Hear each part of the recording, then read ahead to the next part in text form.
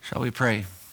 Father in heaven, we're thankful to be able to come together and worship, to sing praises to our Savior who has washed us clean by his blood and made us whiter than snow. We pray that our hearts and minds would be able to focus on him further this morning as we consider your word. In Jesus' name, amen. Have I got enough pens here? This is called the coefficient of nerdiness. I'll stand in front of 88 engineering students shortly, reading week being over. You know, Dilbert is the classic sort of engineer with the stain on his shirt that he said, what are you looking for in the closet? I'm looking for a tie that matches the stain on my shirt. That's Dilbert.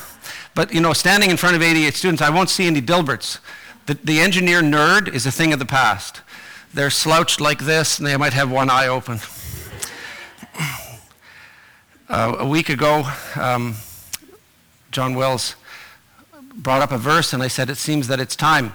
I've been thinking about this content for quite some time. I wrote the words to that song in 2019, and a year later, my son-in-law presented me with the music to those words, Lydia and Ben. And I was tidying it up on I think it was Thursday night, and I got an email from my daughter-in-law, and it says, do you have a new song? I said, okay, I'm working on this very song at this very moment. So yes, I guess it's time we'll try out this song. And so I'm speaking this morning on mainly Matthew 26 and Revelation 19. Linen comes from flax, shesh in Hebrew, and busanon in Greek. Fine linen, frequently in Exodus 26, finely twisted linen. And I never knew that it looks like that. Doing a little bit of research for this on agriculture. I don't know anything about agriculture. I know there's somebody in this room with a degree in agriculture, so they probably know 50 times more than what I would know about these things. So those are the seeds, and then when you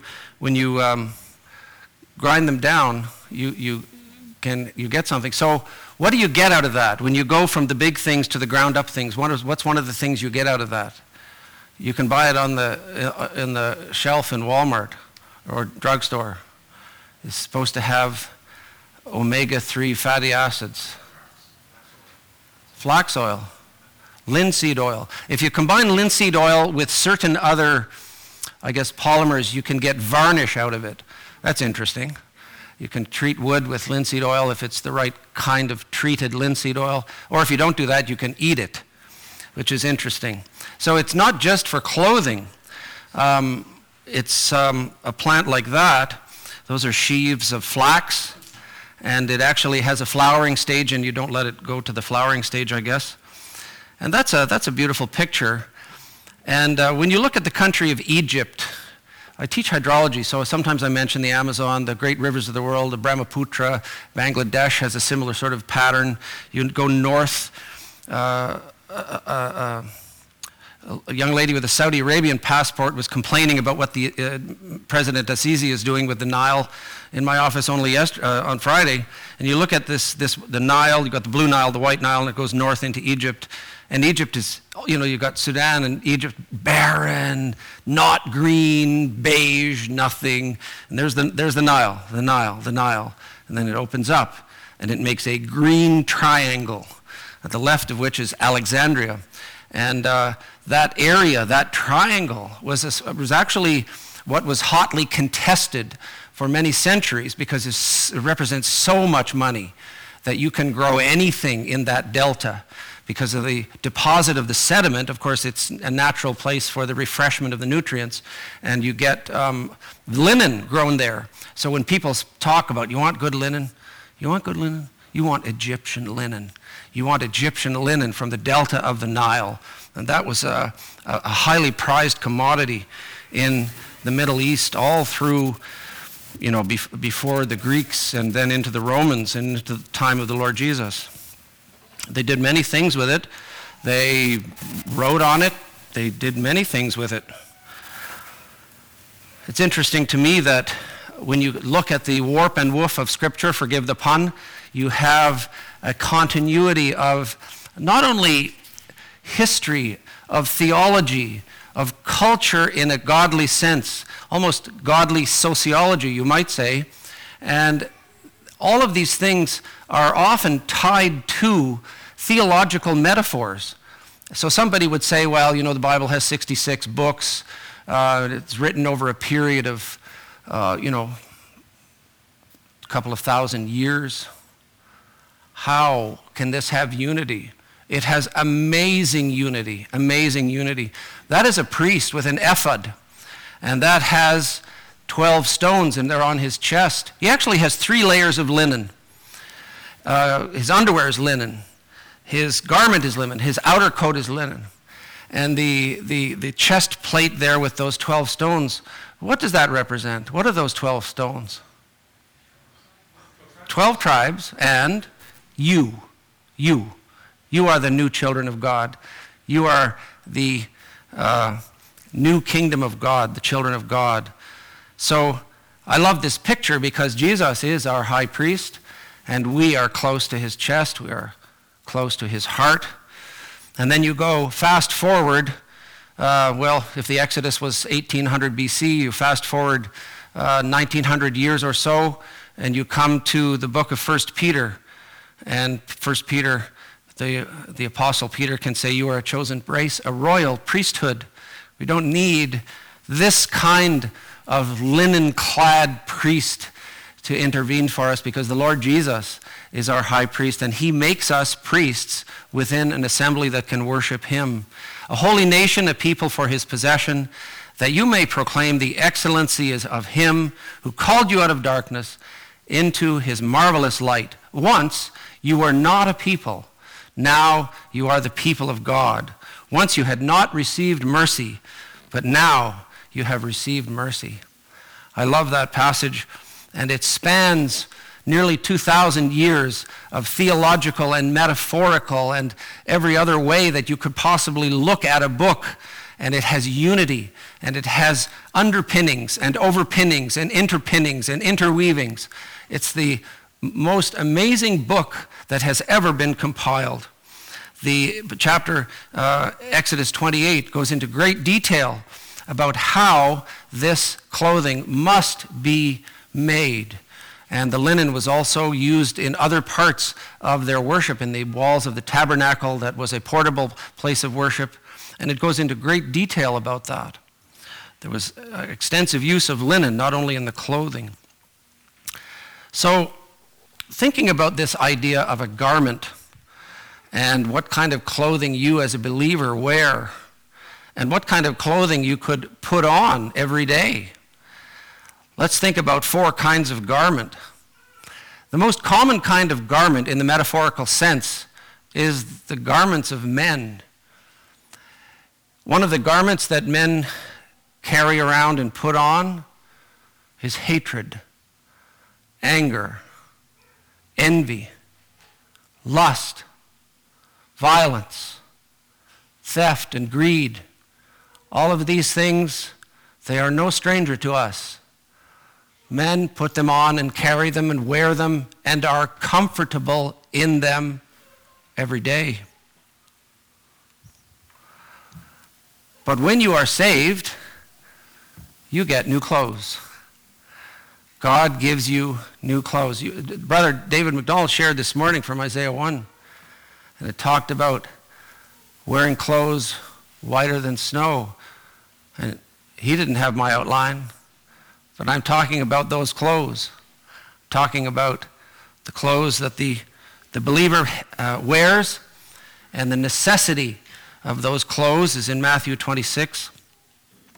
You also have, during your Christian life, although you are saved, you are also embarking on a process, and you are also seeking to be clothed with the right kind of clothing, not human, earthly, fleshly clothing, but the clothing that can be wrought in your life and cover your being by the Holy Spirit. You will have that until you die. And that is you might say, a project. Is it a project that you embark on all by yourself? No. In fact, that would be a lost cause.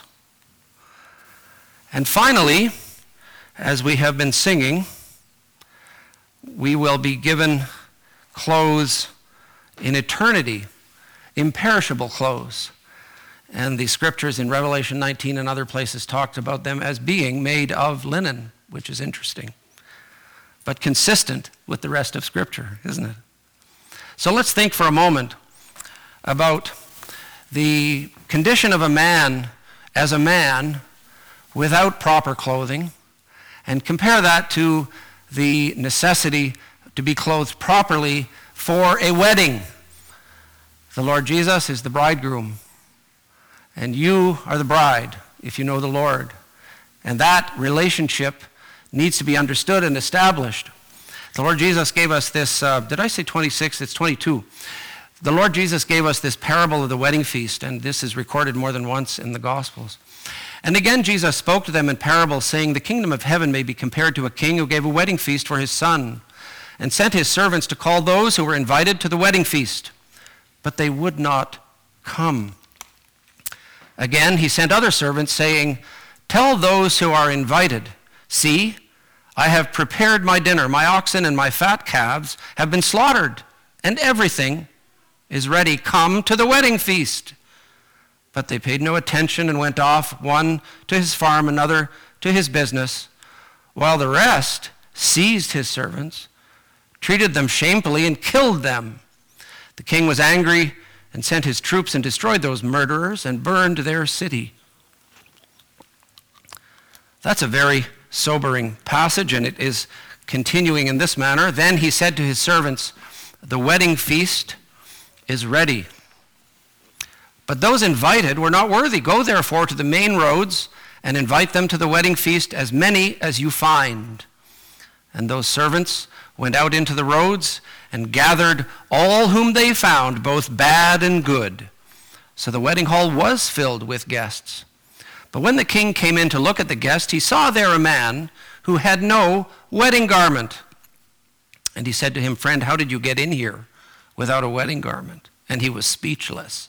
And he was speechless. Then the king said to the attendants, 'Bind him hand and foot and cast him into the outer darkness. In that place there will be weeping and gnashing of teeth, for many are called, but few are chosen.'"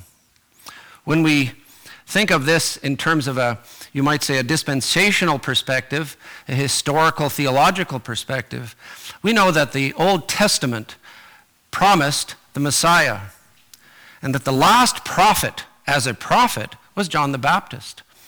And John the Baptist said, "Repent, because the Messiah is here." And he pointed out the Lord Jesus and said, "Behold the Lamb of God who takes away the sin of the world." He was the one who pointed out that the Messiah had arrived, and during his ministry, one might say that the Lord Jesus offered his kingdom to the Jews. But they did not accept him. They did not accept that offer. In fact, they had him executed, and he was crucified. And in the plan of God, that crucifixion meant the washing away of your sins and my sins. About a month ago, one of the brothers was up here and alluded to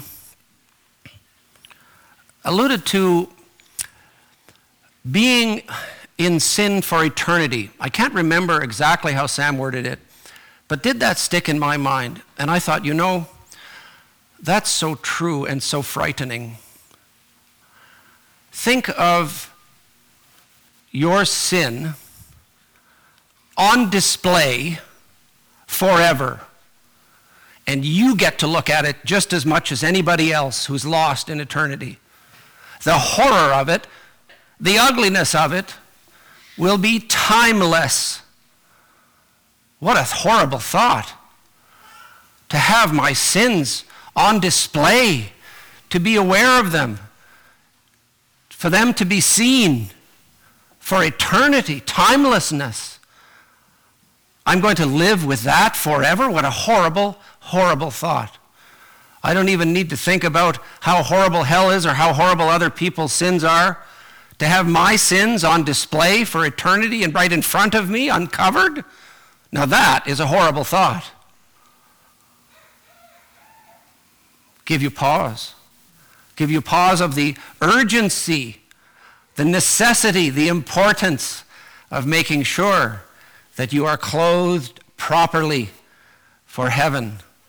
And in this parable, the Lord Jesus presents to us a very strongly contrasting picture. A contrasting picture between the joyfulness of being jointly rejoicing as compared to weeping and gnashing of teeth. Make no mistake, the stakes of salvation are very high. Make no mistake, the joys that await you are outside of your imagination, and the horrors that await those who turn away from the offer of God are also outside of human imagination. Make no mistake. It's good to be clothed. There's an aspect of, the suitability, right? Who is suitable to be here? Who is appropriate to be here? You need to be suitable. You need to be made suitable. It needs to be that you are appropriate. And you need to have that attributed clothing in order to come to this feast. You need to be fit. You need to be adequate. You don't want your sins on display to you and to the devil for eternity. It's also a matter of glory. You think of the gloriousness of that wedding. We'll think about that in Revelation 19. I don't know if you've ever had recurring dreams. Sigmund Freud would say that they need to be analyzed and then you can get some help. But I'm not so sure about that. I've also read that as you're falling asleep, your brain has all kinds of random neuron firings that have no significance whatsoever. So you have weird dreams that have zero significance. But if you have a recurring dream, well, maybe that's something to think about. Why do you have that recurring dream? I've had a recurring dream of having to go to school in high school naked and just feeling profoundly embarrassed and profoundly unfit to be in the building and being just embarrassed from the moment I arrived and embarrassed the moment I left. It's interesting. I mean, that you go back to clothing, you go back to Genesis, and you have Adam and Eve suddenly having this shamefulness about their nakedness. Yeah, so I've had dreams that I can relate to that. And who clothed them? God clothed them. God clothed them. The idea of the necessity of being clothed goes back to the very beginning of Scripture. It goes back to the very, very beginning. The very first mention of linen is found in Genesis chapter 41, verse 42, where Pharaoh, who had a lot of linen east of Alexandria on the Delta, clothed Joseph with aristocratic linen. Generally, Jews would wear wool. The aristocrats among them would wear linen. And Joseph had become an Egyptian aristocrat, a high official, and got a gold chain around his neck to complement the linen. That's the first mention in Scripture in Exodus 41. I think it's lovely that we are kings and priests unto God. We are the aristocrats in God's kingdom. Not that we are anything, but that God is the one who clothes us. Thinking about that process, the New Testament then, you can find, speaks of the necessity of putting on the right kind of clothing.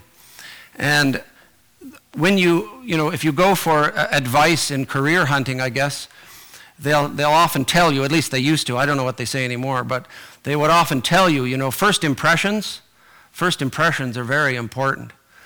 A guy comes 10 minutes late and he doesn't make eye contact and he's disheveled and needs a haircut. Before he's opened his mouth, his chances of getting the job are not great. You might think I wear a tie because I'm more, I don't know what, but actually the real reason is that I don't iron my shirts and it doesn't allow my shirt to look like a seagull. And also I find that whenever I see a shirt that's open like this, it makes me think of John Travolta, and I don't want to look like that. So, I actually like to keep warm. The vest keeps me warm and holds everything in that's getting a little too large. And then this takes care of the problem with the shirt. So I keep warm all at the same time. See, it's all about engineering. It's all about And when you have, if you want to make sort of an impression on people, there is an aspect of, how you come across. Do you come across as kind of a bit of built-in arrogance? Do you come across with a bit of an attitude? People are pretty sensitive. They pick this up right away. They pick it up immediately. I don't think Paul here in Colossians 3 is talking about, pretend to be this or put on this masquerade, pretend to be really nice. That's actually a word I hate. I once was talking to a young lady who was thinking about marrying a non-Christian. I just got so upset. I couldn't show it to her, but she's a Christian and she married a non-Christian. She went against the advice of how many Christians? And what was her thing? He's really nice. Oh my goodness. I hope to goodness he's nice. Who isn't nice in a sense, right? Everybody tries to be nice.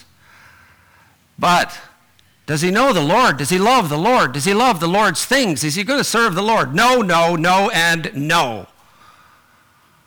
We need to go beyond the superficial, And here you have Paul in Colossians 3 and in other places talking about putting on the right kind of thing.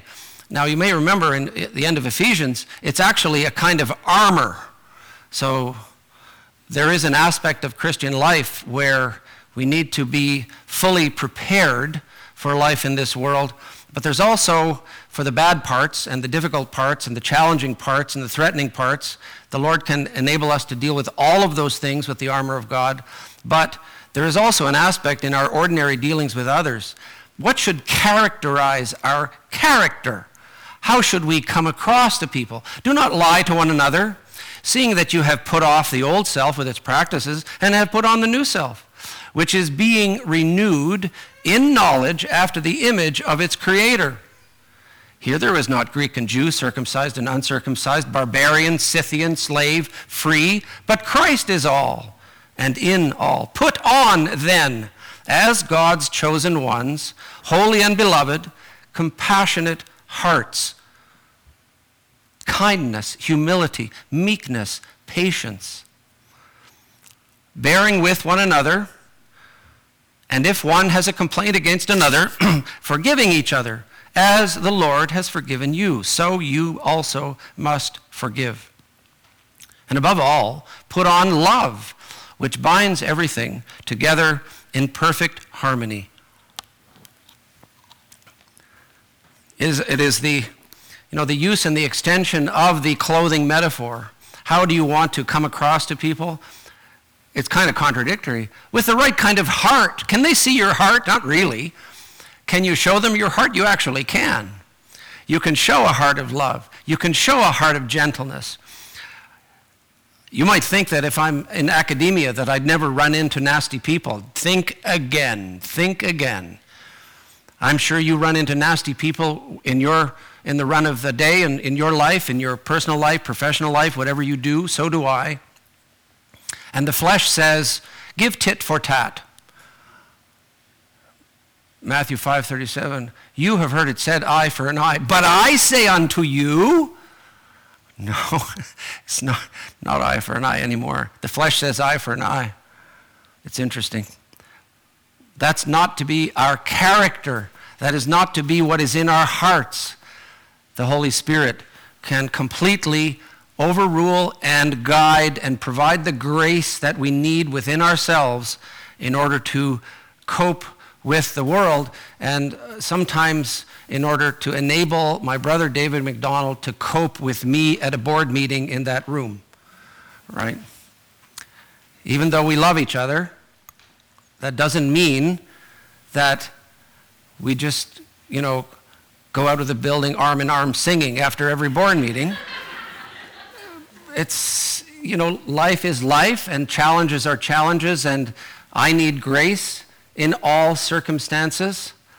Maybe in Christian circles, our tendency is to have higher expectations of Christians. Well, if there's one thing I've learned about life is probably throw out expectations.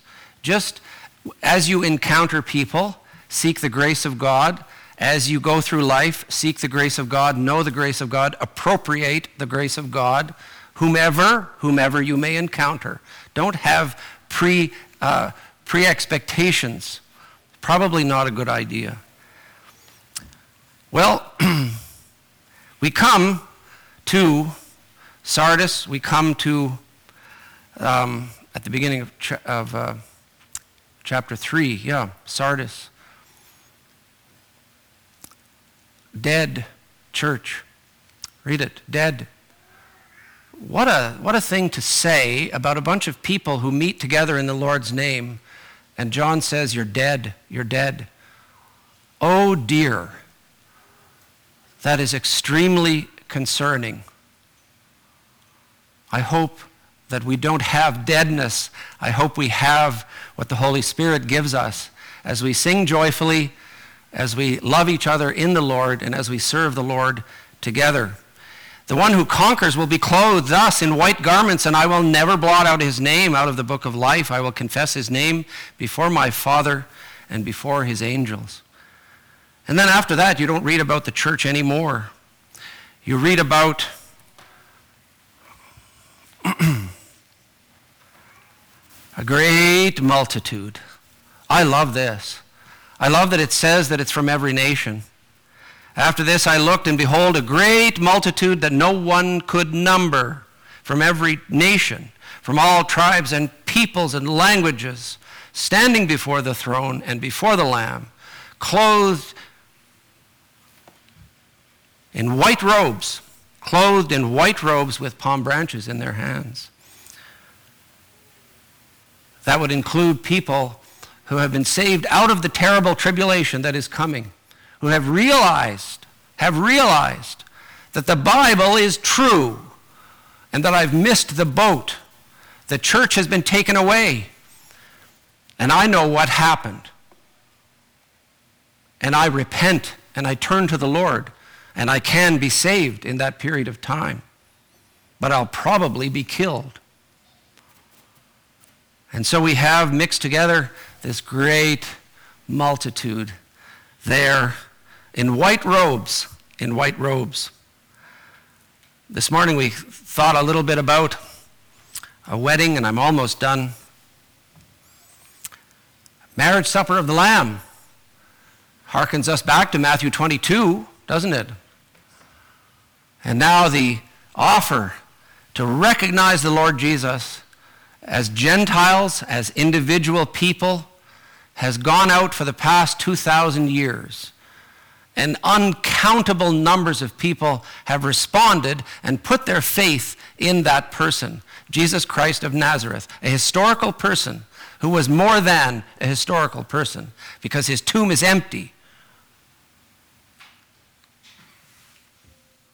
And he's coming back for me and you. And then toward the end of your Bible, only a few chapters after this that are left, we see we read the full description here of the marriage supper of the Lamb. If you know the Lord, you'll be there. It does say supper. David MacDonald said, usually you go to a wedding, the food is good. I don't know what will be served. I don't know what it's going to be. I don't know what it's going to taste like. I don't know anything about that. But I'm very excited that that's going to happen. Then I heard what seemed to be the voice of a great multitude, like the roar of many waters. I'll just pause there and say, have you ever noticed that if you're in front of the sink and there's water running, you can't understand one thing your wife says? There's something about the frequency of flowing water that totally cancels out the human voice. But what you have here is something in the same frequency of a great multitude. Maybe not maybe. It says it. It sounds like the roar of many waters. What a thought. What a great sound that's going to be. There's no ocean or sea in eternity, in the new earth. My mom said that that's because the sea is never at rest. And in eternity, there's peace and worship. But here we have like the roar of many waters and like the sound of many peals of thunder crying out, "Hallelujah, for the Lord our God, the Almighty reigns. Let us rejoice and exult and give him the glory. For the marriage supper of the Lamb has come, and the bride and his bride has made herself ready." Made herself ready. It was granted to her to clothe herself with fine linen, bright and pure, and the fine linen is the righteous deeds of the saints. And the angel said to me, "Write this, blessed are those who are invited to the marriage supper of the Lamb." And he said to me, "These are the true words of God." Now it's quite interesting. You may think, well, the marriage supper of the Lamb, and then you have this clothing that is there that you're wearing, and it is of God. Yes, it is. Yes, it is. It does say righteous deeds of the saints. But I remind you that in 1 Corinthians 3, where the believers will be judged separately, we do not appear before the great white throne. We are judged separately at the bema seat, at the judgment seat. And anything that is not of God, what's an example from 1 Corinthians 3:16 of something that's not of God that's going to be burned up? Anybody? Wood, stubble, straw, garbage. If there's garbage that you have as baggage, it will not survive. If I'm doing this to glorify myself in this pulpit, puff of smoke is what that is. Anything that is not done through the Lord, unto the Lord, empowered by the Lord, is in the wood, hay, and stubble category. And it's going to be, I was going to say evaporated, but that's not the right word. It's going to be consumed by that fire, by that of the pointless works that you and I have engaged in. Have I ever engaged in pointless things? You betcha.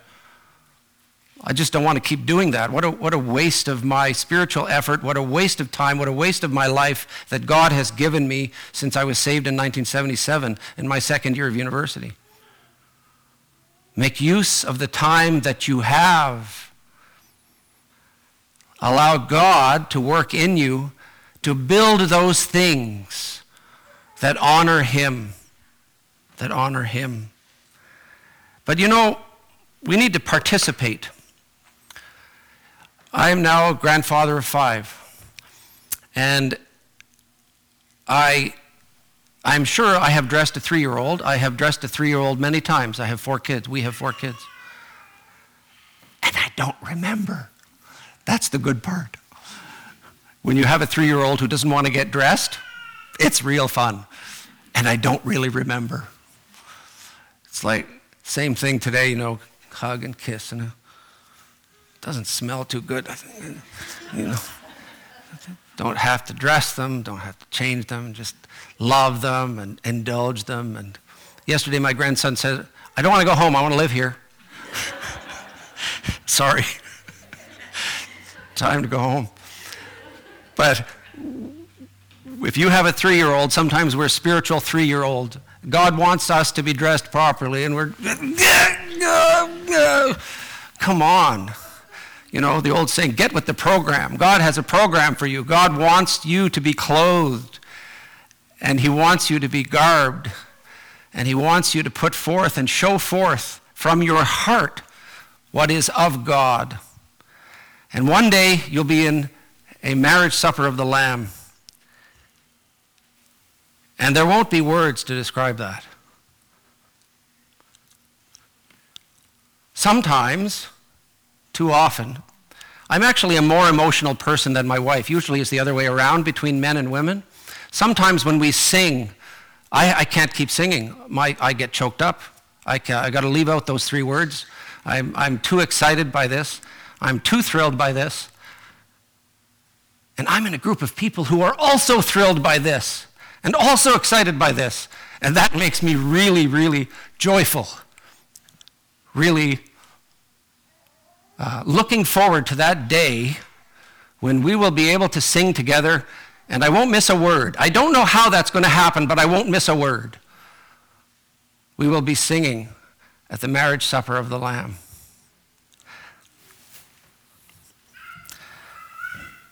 So let's seek to put off the filthy things. Isaiah 64:6.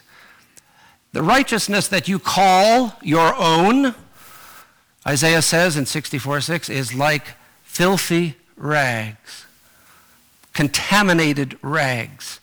That's your stuff. Don't need it, don't want it, don't wear it. You have to admit what it is and discard it and get rid of it and put it off and put on what God has for you to put on. And you can't do it without the Holy Spirit. When you stand in that place and sing at the marriage supper of the Lamb, you will be clothed and you will look at your garb and you will say, it was all of God. These robes that I'm wearing are all his doing. They are of God. They are of the Lord, of his Spirit. They are wrought by his Spirit. You know the metallurgical phrase, wrought iron? Pounded, bent, pounded, shaped, pounded, bent. Yeah, sometimes it's like that. But we get into the shape that he wants us to be in. These characteristics that we need from our hearts and in our character need to be wrought by God, by the Holy Spirit. May God give us the grace for that. Shall we pray? Father, we thank you that you are patient with us. Help us as the people and children of God in this age to be a light unto the world, to have compassion and mercy, and to remember that above all, we ourselves are recipients of mercy, of your mercy. We look to the cross and remember where our souls were purchased and wherein we received that ultimate mercy, the forgiveness of all of our sins, the washing away of our guilt, so that now, in your sight, we are white as snow. We thank you, Father, for this time and pray that you would bless us as we go out into this world. We pray for the grace to actually be your children. We ask in Jesus' name. Amen. I wonder if we might